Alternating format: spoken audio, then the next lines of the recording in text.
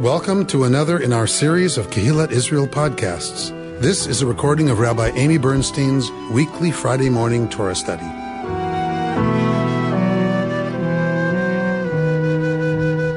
This morning we are in Parshat Breshit. We are beginning our Torah reading cycle. So given that we are beginning our Torah reading cycle, I would like us to do that with some intentionality. And so I would like you to find in your Bible, I'm not going to tell you a page number, find the last verse of the book of Deuteronomy, because we're not simply beginning a Parsha today. And we're not simply beginning the Torah, like we're in the Parsha that it's at the beginning of the Torah. We are beginning a new year, a new cycle of Torah reading. We are in the third of every Parsha. We are in the third triennial. So if you go to hebcal.com to find what you're supposed to be looking at for whatever Friday morning we're studying, you'll be looking at year 3 of the triennial cycle. Because we are beginning a new cycle, however, we're going to do it a little differently this morning. Would someone please read the very last line of Deuteronomy in English?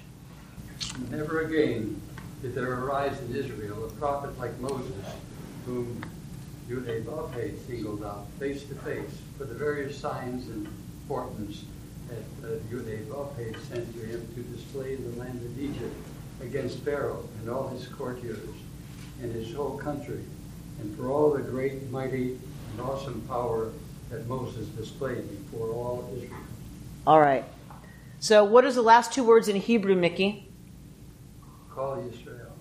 Go back a little bit before that. The last word's a little bit before that. Lifnei, is there lifnei? Yeah. Or? Lifnei Kol Yisrael. Let's see. How far back? Le'enei Kol Yisrael. Yes? The last 3 words in Hebrew of the Torah text. Le'enei Kol Yisrael. What does that mean literally? To the eyes of all Israel.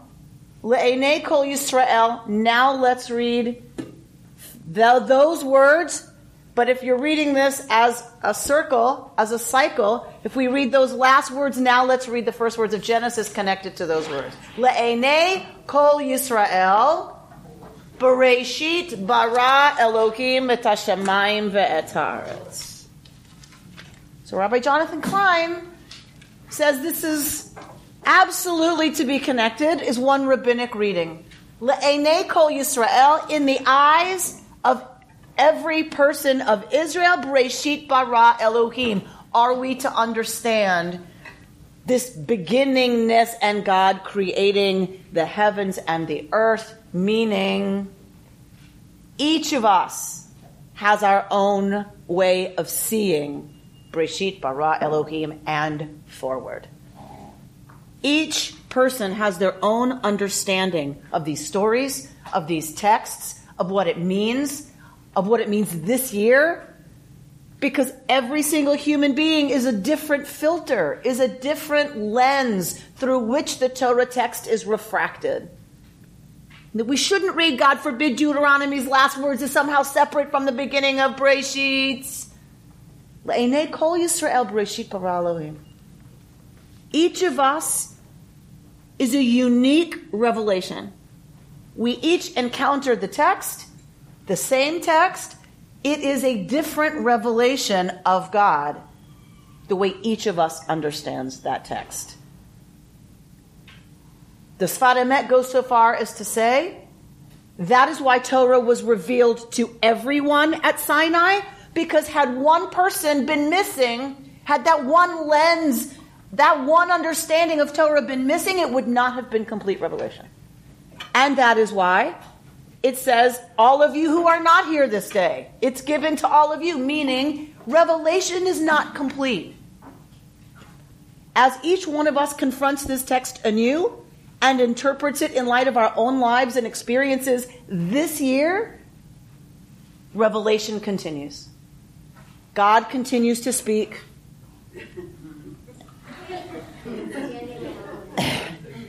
God continues to call from Sinai and continues to give out revelation.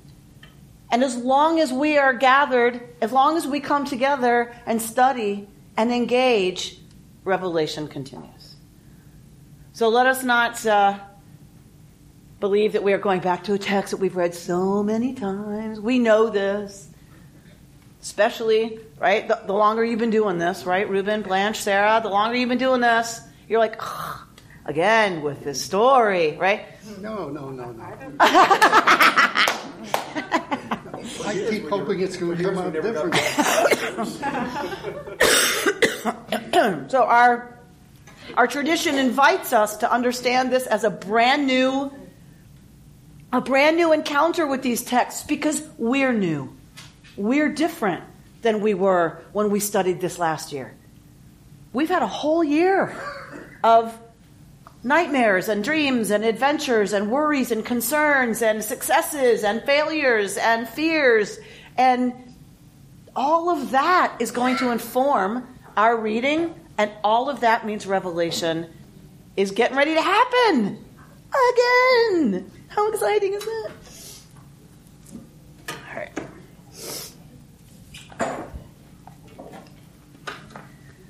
Because we're in the third of our reading, we're not starting at Breshit bara Elohim, and we're not reading Cain and Hevel necessarily, Cain and Abel.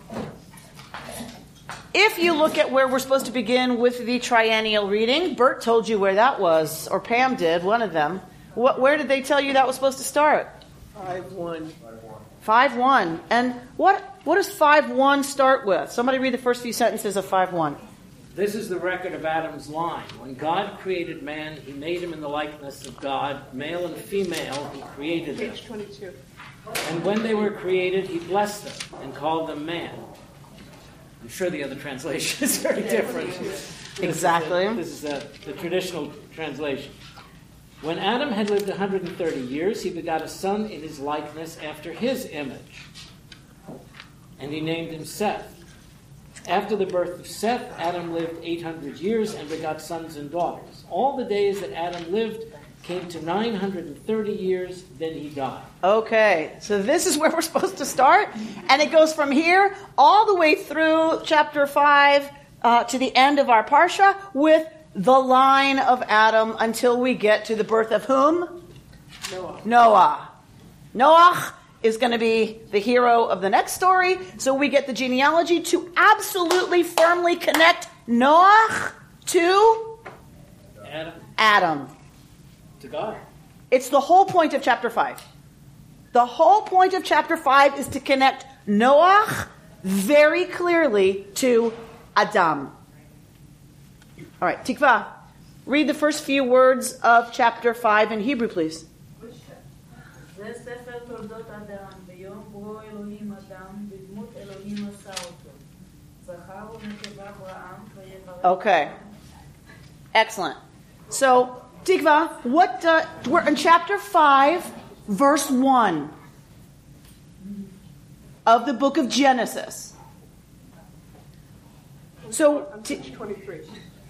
Tikva, what does translate literally? What does it say? Translate from the Hebrew literally what you just read. זה ספר תולדות אדם. What does that mean? This is the history of, Adam is man. Sefer? Sefer, book. Aha. So, The history book of the history of Adam. yeah, of Adam. Adam. Name, but also Adam means the human being. Exactly. Adam, earth.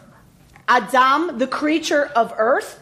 We tend to refer to that in at RRC with at least my teacher, the late Tikva Freimer Kensky of blessed memory, the earthling. Right? Ha-Adam. The definite article is the earthling. I know here it's Adam because later Adam gets a name because we need one earthling as opposed to the other earthling, right? So then it's a proper name, Adam, earth. So earthling gets created. This is the book of the generations of the earthling that got created, Zachar u'nekeva bar'am, masculine and feminine, did he create them? Right? In the image of God. All right, so we have two different creation narratives. You know this. You've been learning with me long enough to know there are two different creation stories in Genesis, right? First, there's the earthling who's Zachar and Nekeva, and then they're separated into male and female. The next one, you've got Adam, and then Chava gets created. So two different creation narratives. This book, this Sefer Toldot Adam, this kind of moving on from that story and moving into the next part of Torah that's coming, recaps it as Zachar u'nekeva bar'am, masculine and feminine. He created them. So it seems to go back to this idea that they were created Zachar u'nekeva. They were created male and female, right? Rather than Adam was created and then there was Chava. Right? This goes back to a synthesis. Zachar u'nekeva bar'am, the masculine and feminine, were they created? So Adam, do you get what I'm saying? Adam is called bar'am. Adam is called plural here. It doesn't say Adam and Eve. It says Adam, Zachar u'nekeva bar'am. Masculine and feminine were they created. Almost a plural earthling. Two beings in one. So this is the beginning of the Sefer Toldot Adam. Because it uses the word Sefer in this old a text, we are pretty certain this refers to its own scroll. This was its own little book, right? It doesn't just say these are the generations of Adam. Sefer Toldot Adam seems to suggest even this early that it was a separate piece. Now remember, whenever we're talking about Torah, we're talking about an editor with lots of documents in front of him or her. This is a collection. What you're holding in your hand when you hold the Torah, it should say edited by the final redactor, right? This is an addition of lots of different texts that eventually gets canonized. Things come in, things go out, things come in, things go out, until it's set that this edition doesn't get touched, right? So there's lots of documents in front of the author. One of them seems to be Sefer Toldot Adam, right? A book, a little pamphlet of the generations of Adam. All right, so we're going to look at the arc of Bereshit that leads us into chapter 5. The arc of Bereshit, as we have it, is the cosmos. Something goes on with the cosmos that results in this world. It isn't exactly yesh me'ayin, something from nothing, because in Genesis we're told, the Ruach Elohim merachefet al pnei hamayim. The whole business begins with the Ruach Elohim, the spirit, the wind, however you want to translate Ruach, of God hovering over the face of the deep. The face of the deep. There's deep already. Merachefet al pnei hamayim, hovering on the face of the waters. There's water already. This is obviously, says Rashi, not the beginning of the creation of anything. That is not what this is. There's already mayim. And there's already, what else is there already? Choshech. I was going to say, there's already choshech, darkness. Because then we have Vayihi Or, let there be light. And God separates between the light and the dark. There's already darkness, and there's already mayim. So as early as our earlier commentators, Rashi, the year 1000 or so, says, well, obviously, this is not an explanation for how everything got here. It is obviously something else. And that is absolutely true. This Bereshit was never meant to be a scientific explanation in their science of how the universe came to be. That is not what Genesis is. Genesis is laying the stage with curtains and lights and velvet seating and a lovely tipped stage so you can see the back, the orchestra pit. Because until you have all of that, you can't have the show. Where does the show really start? Any guesses? Most people think, if you say, what's the first thing God created, most people would say light. But based on what you just said, it's really not true. There was darkness, and of course the deep, yeah. But so I just think it's interesting that we just go right away to light, but that's what makes it so spectacular, was that the Choshech was there first. Yes. But if this is the story of the Jewish people, then the beginning of the story would be Abraham. Thank you. You will. This is the stuff you read before the play starts that says, to the left of the stage there is a small table. On the right is a sofa and a divan and 2 chairs. Sitting in one of the chairs is a poodle. Right? So this is...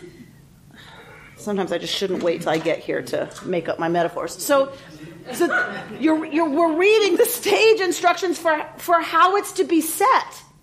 Then you have an introduction.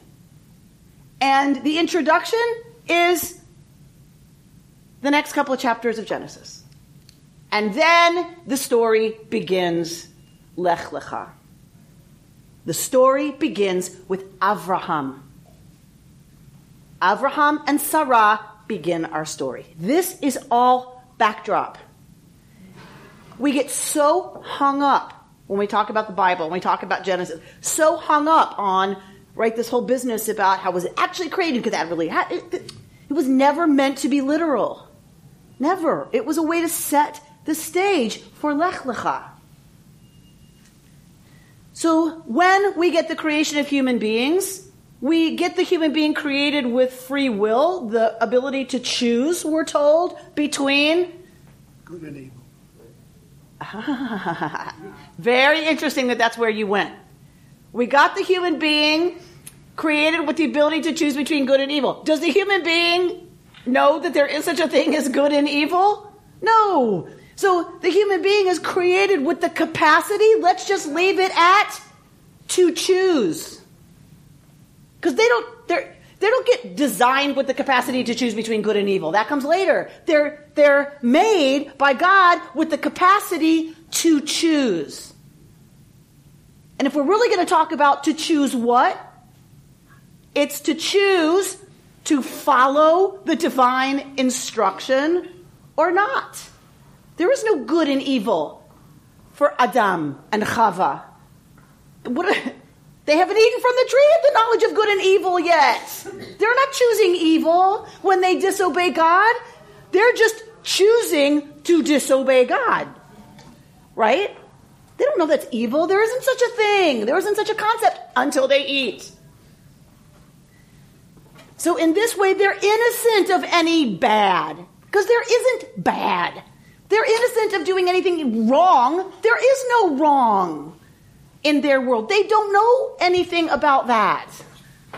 What we do know is that they were created with the capacity to disobey the Creator.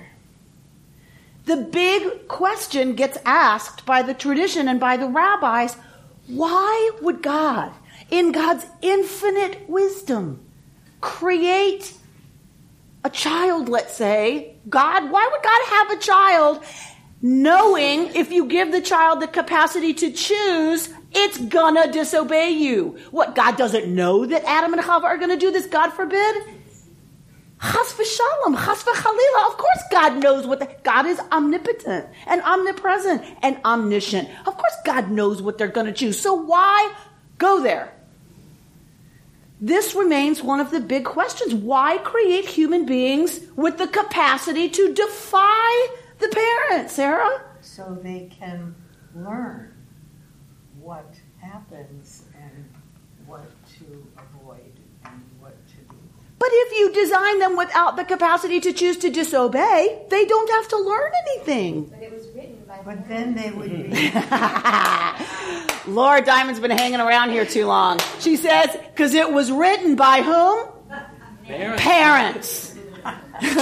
that it has to be this way because it's written by parents who are like, if only they did not have the capacity to choose to disobey me, their lives would be so much better. It would be so much better for them, for me, for the family, for everybody, for the planet, right? So it's written A, by parents. B, Genesis is not coming to fantasize about a different universe. This is coming to talk about and deal with and dig into and try to make some sense out of what is.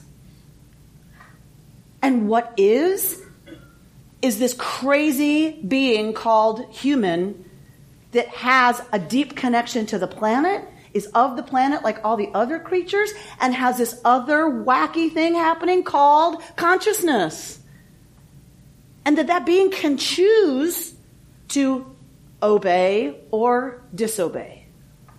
Richard? If we go back to Wednesday's mysticism class, when you were talking about the breaking of the spheres and the divine sparks, okay, so you referred to it as a big cosmic accident, right? And so with this big cosmic accident, perhaps God needs a partner to help put the pieces back together. And it's not as simple as creating a mindless automaton that says, here, go sweep up over there, go sweep over there, go sweep up over there. You have to create a being who's going to ultimately be capable of recognizing where the shards are. So nice work of Lurianic Kabbalah Breshit might look like God poured God's self back into the universe from which God had lovingly withdrawn during Tzimtzum. God pours God's self back in. Oops, that didn't go so well. Now I need a being. So I would love for you to write Breshit according to Lurianic Kabbalah. Beautiful. That now that we've had this cosmic accident, I need human beings. And it can't be an automaton, right? Because part of the way that things get put together is that being's intention, that being's willingness to choose. And this is what Rabbi Kushner says, that why, this question we just asked, why would God do such a crazy thing, creating the ability to choose, when God knows it? God knows not just this, God knows what's coming in a few chapters. What's coming in a few chapters? Not just Adam and Eve, huh? Sodom and Gomorrah. Sodom and Gomorrah. What else is coming? The flood. All right? It's going to all go bad. It's going to get so bad that God is going to take the whole thing and go and start again. Why? Why do you assume that God is omniscient? Because that's the assumption of the folks who wrote this. But how do you know that? Where does it say that God is omniscient? They're pretty clear about it. I don't know. I don't necessarily believe that myself. I just want. We're not talking about what we believe. We're right now. Sometimes we go there. We're starting with the story itself in the setting of the people who wrote it, trying to get at some of the premises, and then of course we're going to go to what that means for us. Okay, so I want to be very clear. I'm not talking about what I believe. I'm talking about what the folks who wrote this we're doing so that we can appreciate the myth in its own setting. And then we'll move on.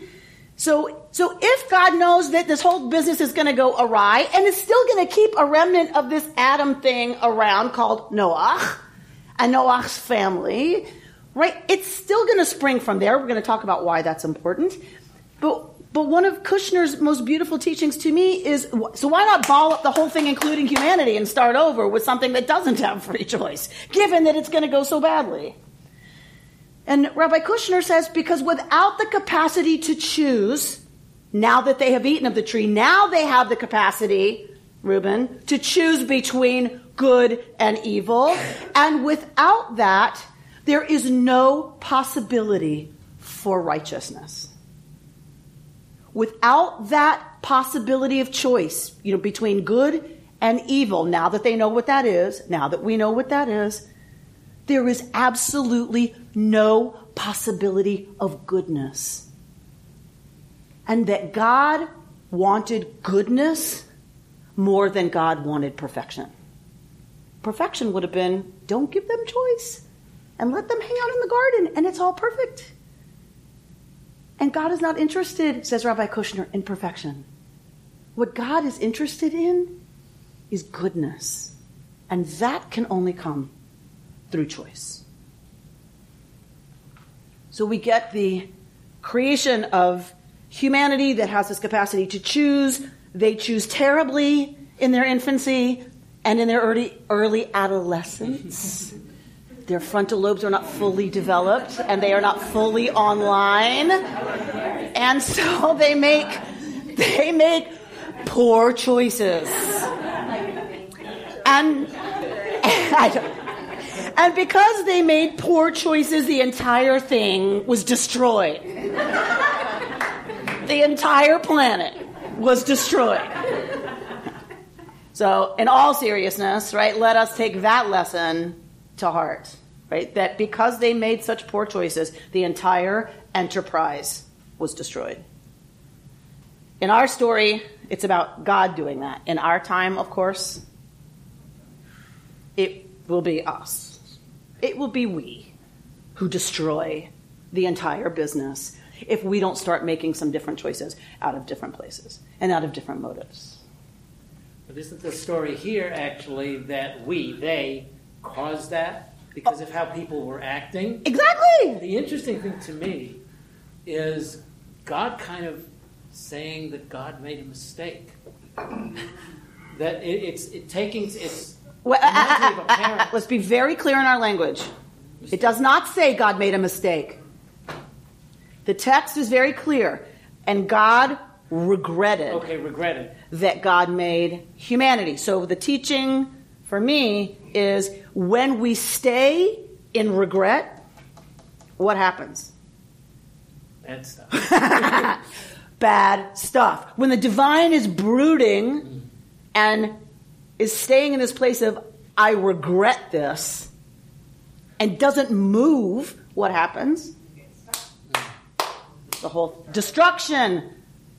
Regret is only helpful if you're going to move out of that. The metaphor of the parent is so perfect. The metaphor of the parent is extraordinarily perfect, as this is, as Laura pointed out, written by parents. And actually the Midrash goes there and says, that one rabbi says to the other, why would you have a son? You know that son is going to defy you. Why would you do this? Right? And the other rabbi answers, because of course, blah, blah, blah, blah. And this is exactly the question. Why do we have children?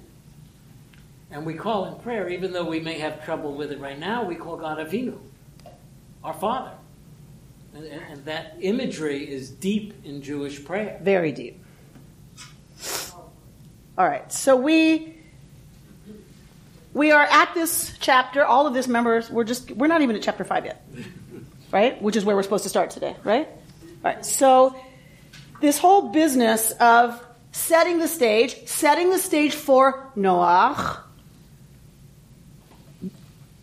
part of it is that we have to get to the flood story, because in the ancient Near East, that was understood to be how things were. There's a flood story in every ancient Near Eastern tradition. Everyone. My kid is learning in 6th grade at Paul Revere. She's learning about Mesopotamia. And I was just like, Amy, don't talk, right? But then I couldn't stand it. So I was like,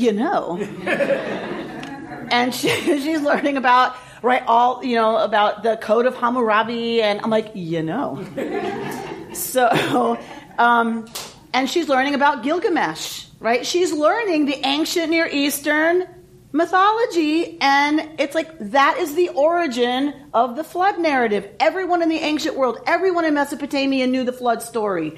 Depending on where you lived, was what your version of the flood story was, and what you called the hero of that story, and what you called the gods involved in that story. But the flood had happened, right? It was mythologically true. And so we have to get to the flood narrative. You have to.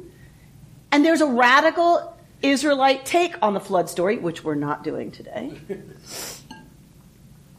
And the ancient Israelite take on that story that is centered around this family Noach. One of the most important reasons for this Sefer Todot Adam is to connect Adam and Chava directly to Noach. Why is that important? Because Noah was the one who's going to survive the catastrophe, and so, his descendants who eventually get down to Abraham, have a direct line to Adam. Correct. Why is that important? He's the second Adam. Okay, but we could just have a new Adam. Why not just have a new Adam? If he's the second Adam, fine. Make a new Adam. Nathan? It's just that not all of Adam's descendants were bad. Not all of Adam's descendants were... Not all of Adam's descendants were evil. This is one of the ways the question, why bother creating them with free will? Why bother? Because they're not all evil, it turns out. There will be tzaddikim. There will be righteous people. And that seems to be worth the cosmic gamble. Now, God stacks the deck here and gets rid of everybody who wasn't. All right? But the answer of why bother ultimately is to what Nathan said. The rabbis go where Nathan just went. Because you can't have tzaddikim, you can't have righteous people without giving everyone the capacity to choose, even the ones that aren't righteous. And you never know. A rotten apple, right, might come back around. There's always a possibility of what? Teshuvah. There's always the capacity. Oh, didn't we just hear something about this? It's not an accident. We're coming out of the Yamim Noraim. We are coming out of Yom Kippur. And then the celebration of Sukkot to begin the story talking about how everybody got it wrong. We just came out of the understanding that we all get it wrong. And there's a capacity to change. There's the capacity to do it differently. And practices in place to help support that possibility and bring that possibility to fruition. This is what the rabbis trusted. Didn't the rabbis also say, I think there was 10 things that were made before creation, one of which was teshuvah. That it's built into the fabric right. of the nature of the universe. How wonderful that our sacred mythology reads that as preceding anything. That it's all right, that it's built into the fabric of existence itself. The possibility of change, the possibility of tshuva. Which can only come from doing something wrong. And can only come from choice. Choice, right? Choosing, fixing. We choose to do tshuva. We choose to do it differently. We choose, right? So that is what God is interested in, according to Kushner, is our choice to do that rather than just, there's no possibility to do anything else. Were there other people other than descendants of Adam? So let's... Or is that a completely different... So who did they marry? I usually don't answer things this way, but I'm going to say it doesn't matter. Why? Because they're all going to get destroyed. Right, so... Start again. I thought there was a second reason to trace... Yes, of course. Back, or second and what do you think that might be? Well, back basically to creation of the earth by God. I mean, God created the earth, so it's His to do what sort of He wants. And He created earthlings, starting with Adam, tracing up directly to Abraham. And so, well, when we became the Jewish people, the God that we're talking about is the one that created us and the earth. And if He gives us Israel as our domain, it's His right to do so. I mean, I thought that was all sort of part of the way Aha! together. So Robert is going to, if the whole point of the story, which we just said all this is an introduction to Act 1, and Act 1 is Lech Lecha. If part of Lech Lecha is a promise, I'm going to give you this land to you and your descendants, and then it ends with the descendants presumably getting ready to go in and occupy it, yes, on whose authority? The big one. The big one. So we got to make sure it's the big boss that makes that promise and then fulfills that promise, because otherwise we don't have absolute guarantee that we have rights to be in that place. Okay, so 100% we got to make sure this is the God the only God, and the one that created the whole business that gives us this promise. Why not start with a second Adam then, who was made by the big guy? Right? Okay, so to Noach traces all the way back to Adam. To Nathan's point. It's not all bad. There's still within this population of pretty bad people, right? There's Noach, who is, according to the rabbis, a tzaddik in his generation. Right? Compared, and the rabbis say, what does that mean? In his generation, why doesn't it just say he was a tzaddik? In his generation means given who he was hanging out with. Right? Given the influences in his life, he turned out pretty okay. He was a relative tzaddik. Doesn't that also mean that we need to be judged against what humans are capable of? And again, not perfection? He was righteous compared to what men can be. Right. It doesn't have to I was be going back to your other doesn't point have to before say that we don't have to be perfect. So, right, well, it would be nice if we would choose to be perfect. Right? It'd be boring. Right, that series of books, Left Behind, right? Leave me behind. Right? Because how boring is that going to be? Like whatever party they make. So the relative to what he saw, I would say, and experienced. So when you think about people who have been through serious trauma, who've been raised in a situation of deprivation or abuse, and you see their capacity to get past that, you don't hold them to the standards of somebody necessarily who, and I'm not saying they can't reach that place, but we always tend to see that person as, wow, it's amazing they're standing.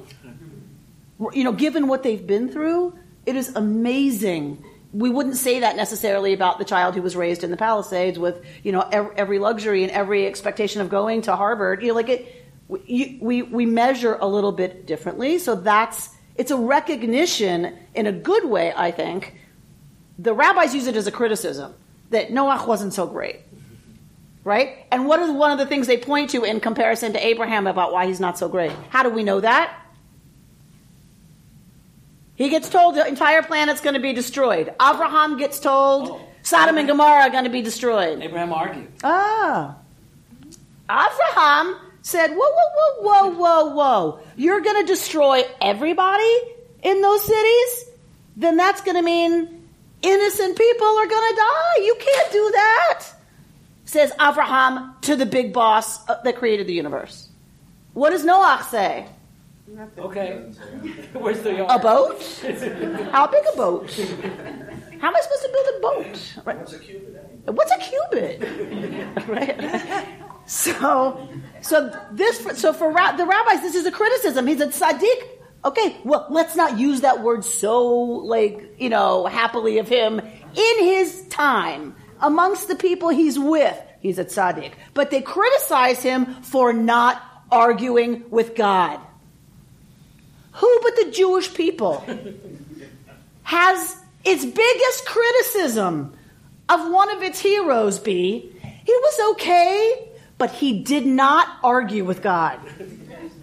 Right? It's not just arguing, it was calling God to task. Calling God out and saying, you're wrong. You can't do this. Because you're a just God. Right? So when I was speaking with someone recently who was like upset with the Torah portion they got, and they came in to meet with me because the family's very concerned, and it's the chapter in Torah where Dinah gets raped, and oh my God, and like, how do we do this? And then I look at the parsha, and I'm like, this is the parsha where Jacob wrestles with the angel and is named Yisrael. And they look at me like, like that saves it for us.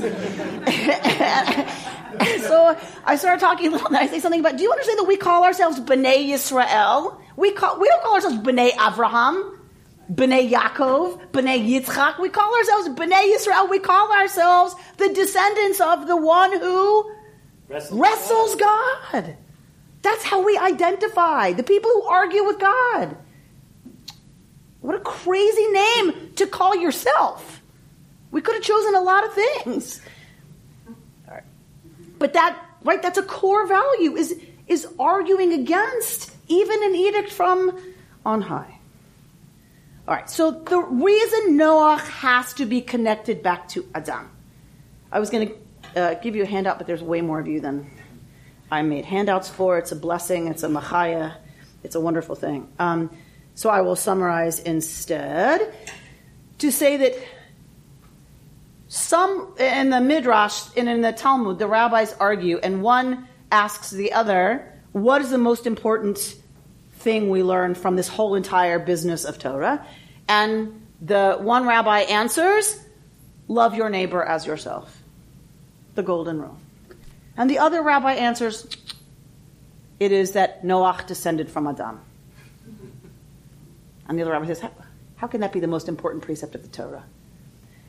Because loving your neighbor as yourself means you have to kind of take a jump, right? I'm going to choose to see you, right, as somebody who's as worthy of love and righteous treatment as me. So it's a kind of pretend, isn't it? Not a bad one, but it's a kind of pretend. I'm going to pretend you're as important as I am. And that's fine. That's good. Because if I pretend that, I'm going to behave in righteous ways to you, right? So the other rabbi's arguing, that's already not true. That's already not what you can base it on. Noach descended from Adam, which means they actually are you. Why? How does that follow? How is that a consequence of Noach descending from Adam? Everyone is related. Everyone is kin. Everyone. Everyone is kin. It's not pretending. They are you. We all descend from the same place. The same people. Adam and Chava. Chava gives birth to... Who do we just read, Tikva? Chava gives birth to whom? Uh-oh. Set. That's the important one, Set. Because that's where Noach will descend from. If Chava gave birth to Set from hanging out with Adam, then that means every single human being derives from the same people. That doesn't go to your original question, because your original question was why couldn't he have started over with a second Adam? Mm-hmm. If there were a second Adam, we'd still be all in. True, that's true. All right. But not from the initial creation. So I think that's more of it. Is that it from initial? That it's this Adam, this one that made the choice, this one that made the mistake, this one that did all of that, connects directly to Noach, which connects directly to all of us. We are, and you all heard my story at Rosh Hashanah about finding my birth family. It was theoretical before, right? I was connected to everybody because I wasn't connected in certain ways to anybody.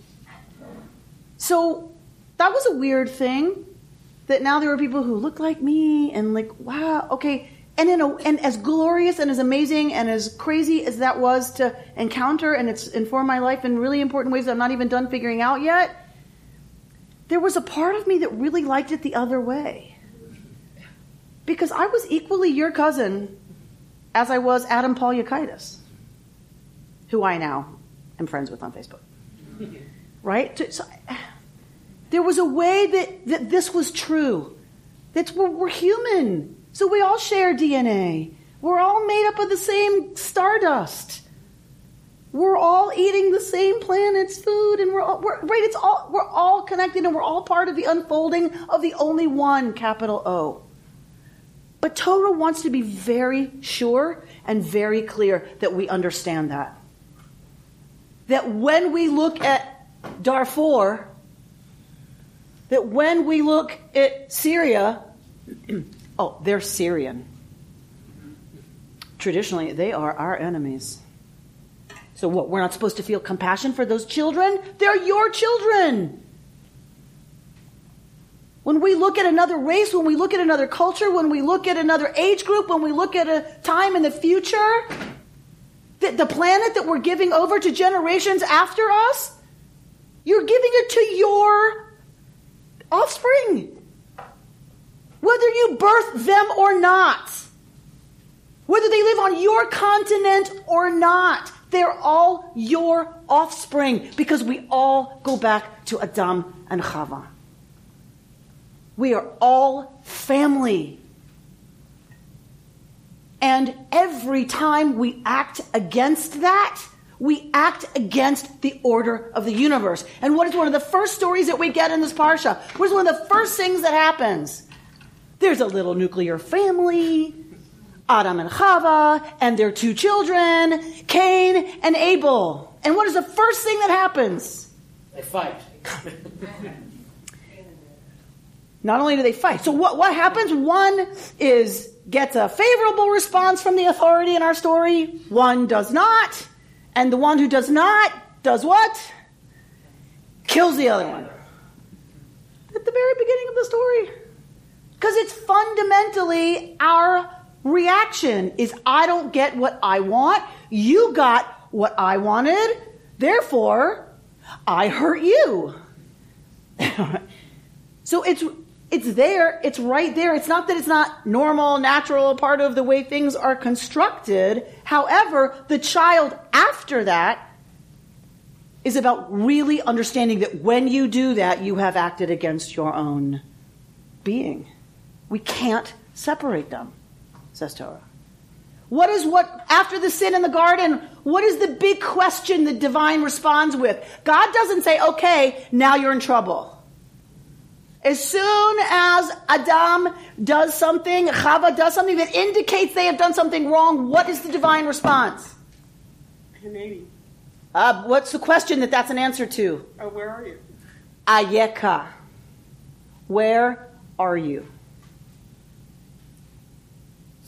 When Cain kills Hevel, does the divine say, oh, now you're in trouble? No. God responds with a question. What is the question? Where is your brother? Our own beloved Rabbi Avi Winokur. So 1 for every 2 or 3 people. Says we can't read one question without reading it in light of the other question. Diane? I was going to say, to me, I look at it that Cain and Abel exist within every one of us. Of course. Of course. Of course. She's saying that she reads it as Cain and Abel exist in every one of us. Of course. This is written by Cain and Abel. This is written by human beings who had absolutely awareness that we have both within us. The idea is we're supposed to live into the Seth. We're supposed to live into the synthesis of these two. So look at Rabbi Winokur's piece. Where are you? God asks Adam when he and Eve hide from God after eating the forbidden fruit. Where is your brother? God asks Cain after Cain has slain his brother Abel in an apparent fit of jealousy. Odd questions. After all, according to many traditional understandings, God already knows the answers. He is, after all, omniscient. Then why does God ask?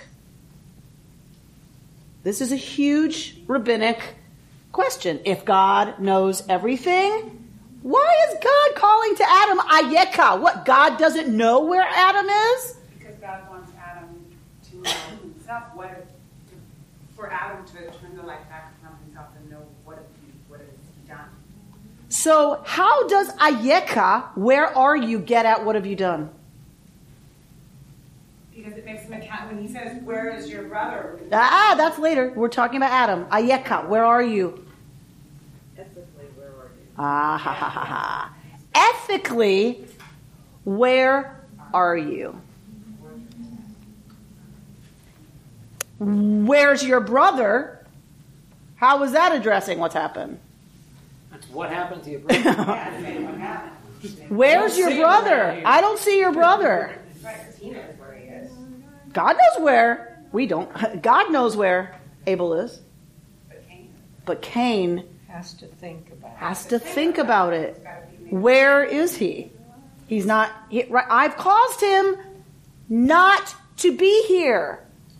This is the first time it's happened in the universe. And what does that mean? Who here, remembers the first experience of losing someone to death that you were close to?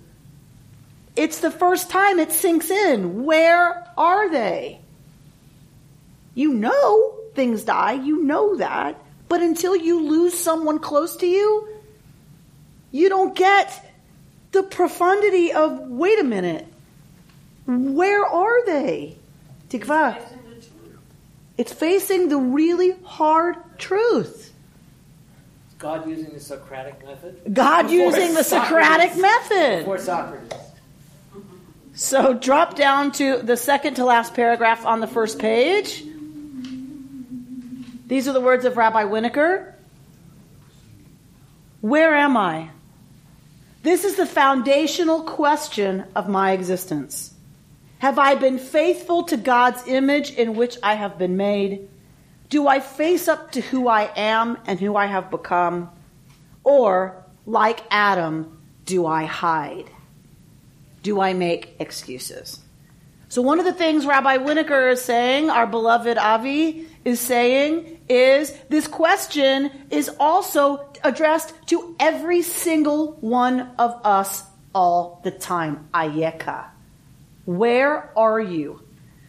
Why does God have to ask, where are you? It's not because God doesn't know where Adam is. It's because Adam is hiding. Because what? Adam thinks that if I hide, God won't know where I am? Of course not. Presumably. From himself. Adam hides from himself. What part of himself, Rabbi Winokur suggests? Conscience and choice. Conscience and choice that is connected to divinity. Adam is in hiding from the divine in whose image he has been created. He's hiding from the divine part of himself because he has acted against the divine within himself. We all hide because we all act against divinity within ourselves. Have I been faithful to God's image in which I have been made? Do I face up to who I am and I have become? That is what we are invited to do at the Yamim Noraim. That is what we're called into doing in the wake of Yom Kippur, is to just face up to it. Ayeka, where are you? It is at this point in the self-inquiry, with help from contemporary Bible scholar Michael Fishbane and others, that God's second question, where is Abel your brother, must be considered. In his text and texture, close readings of selected biblical texts, Fishbane notes the richly resonant echoing of the Adam and Eve narrative within the Cain and Abel narrative. Right? How do we see those two together? When we look at Adam and Chava, it says, and they knew they were naked. And of Cain and Abel, we're told, then the man knew his wife.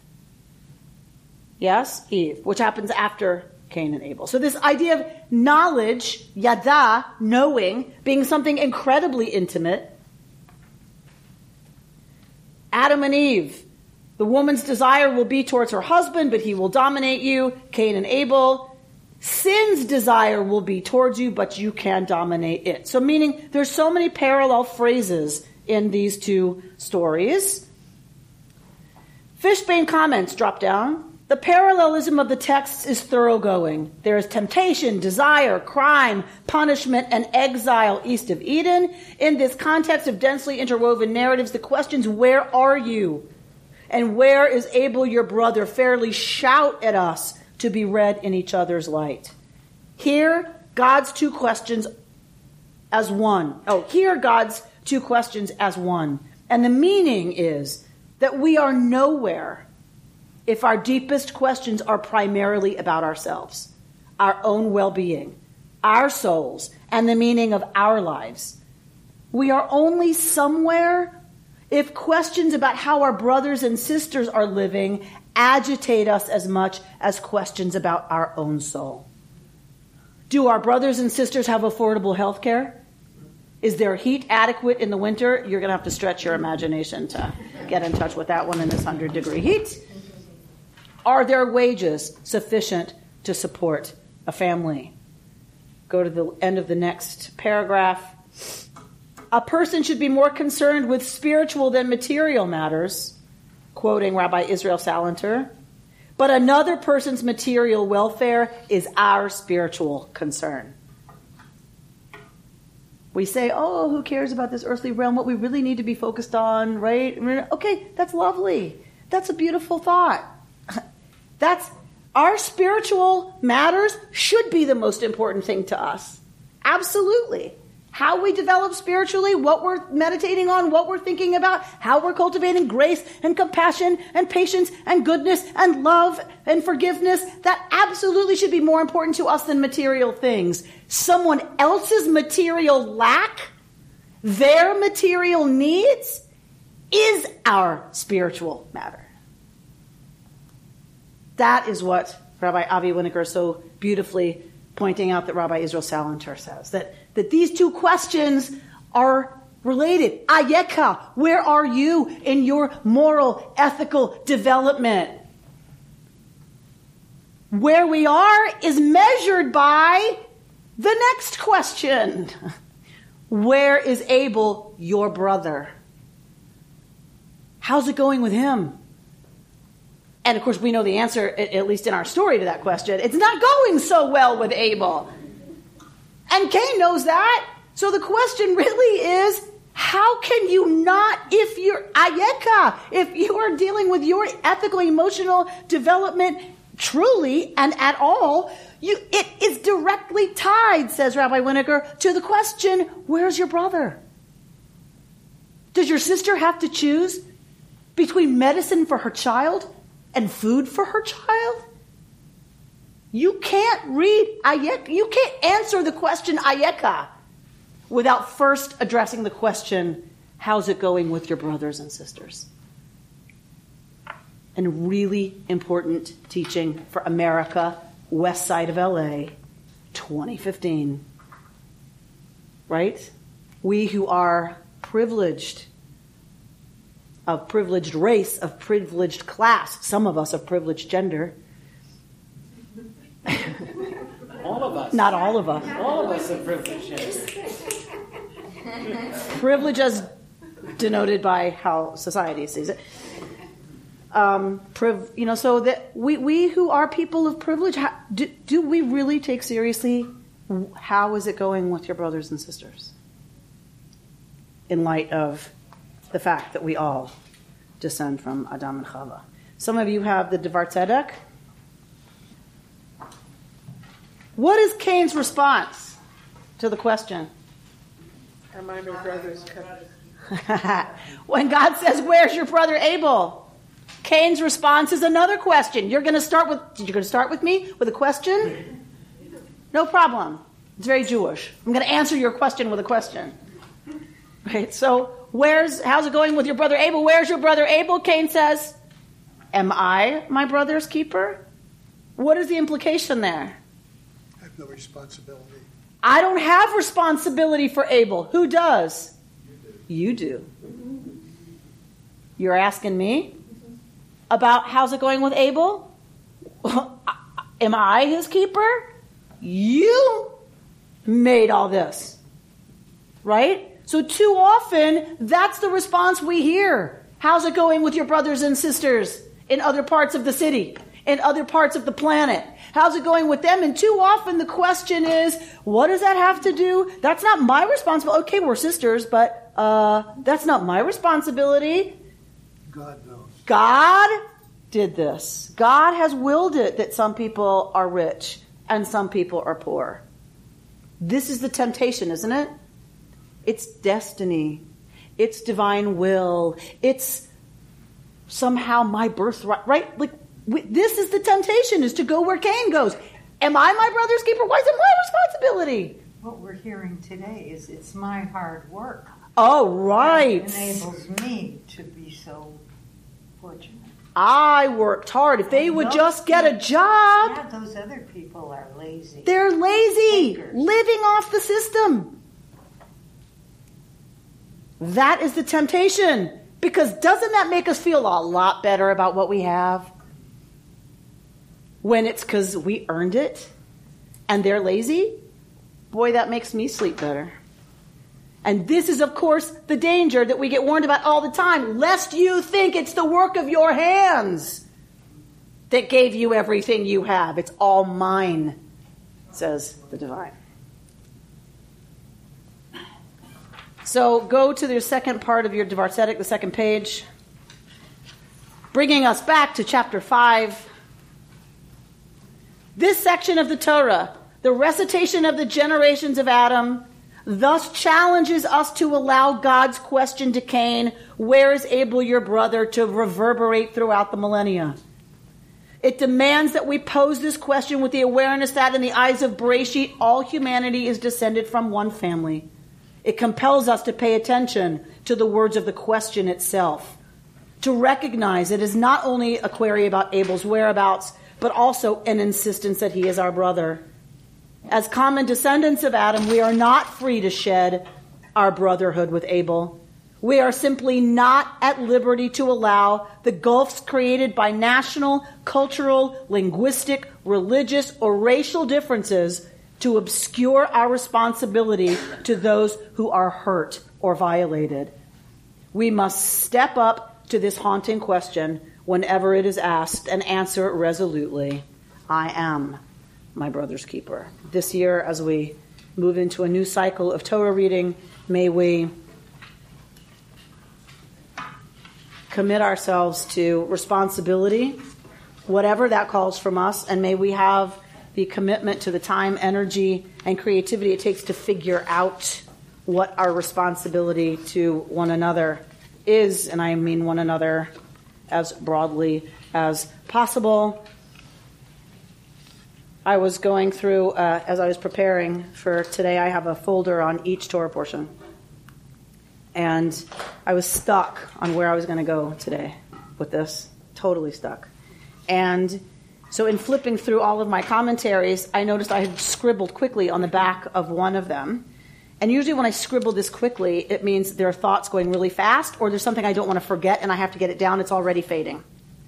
So I start reading and I realize I had been in the car with Eliana, and she was little.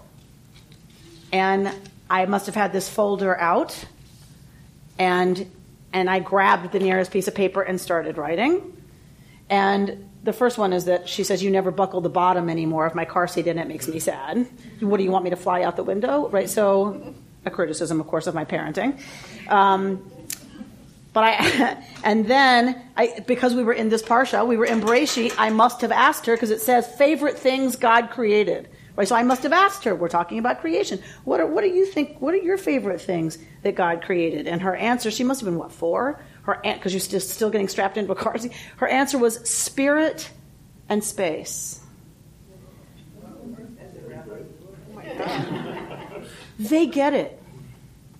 They get it. And it is our job to preserve a way of being in the world, to preserve the world, to preserve who humanity becomes so that we protect this capacity of understanding spirit and space as the most precious things you can create. And the last one that was here on the paper was she blows kisses and says, I love you, Mama. And I said, I love you too. And she said, no, I was talking to God. You've been listening to Rabbi Amy Bernstein's Friday Morning Torah Study from Kehillat Israel in Pacific Palisades, California. For more information, go to our website, www.ourki.org.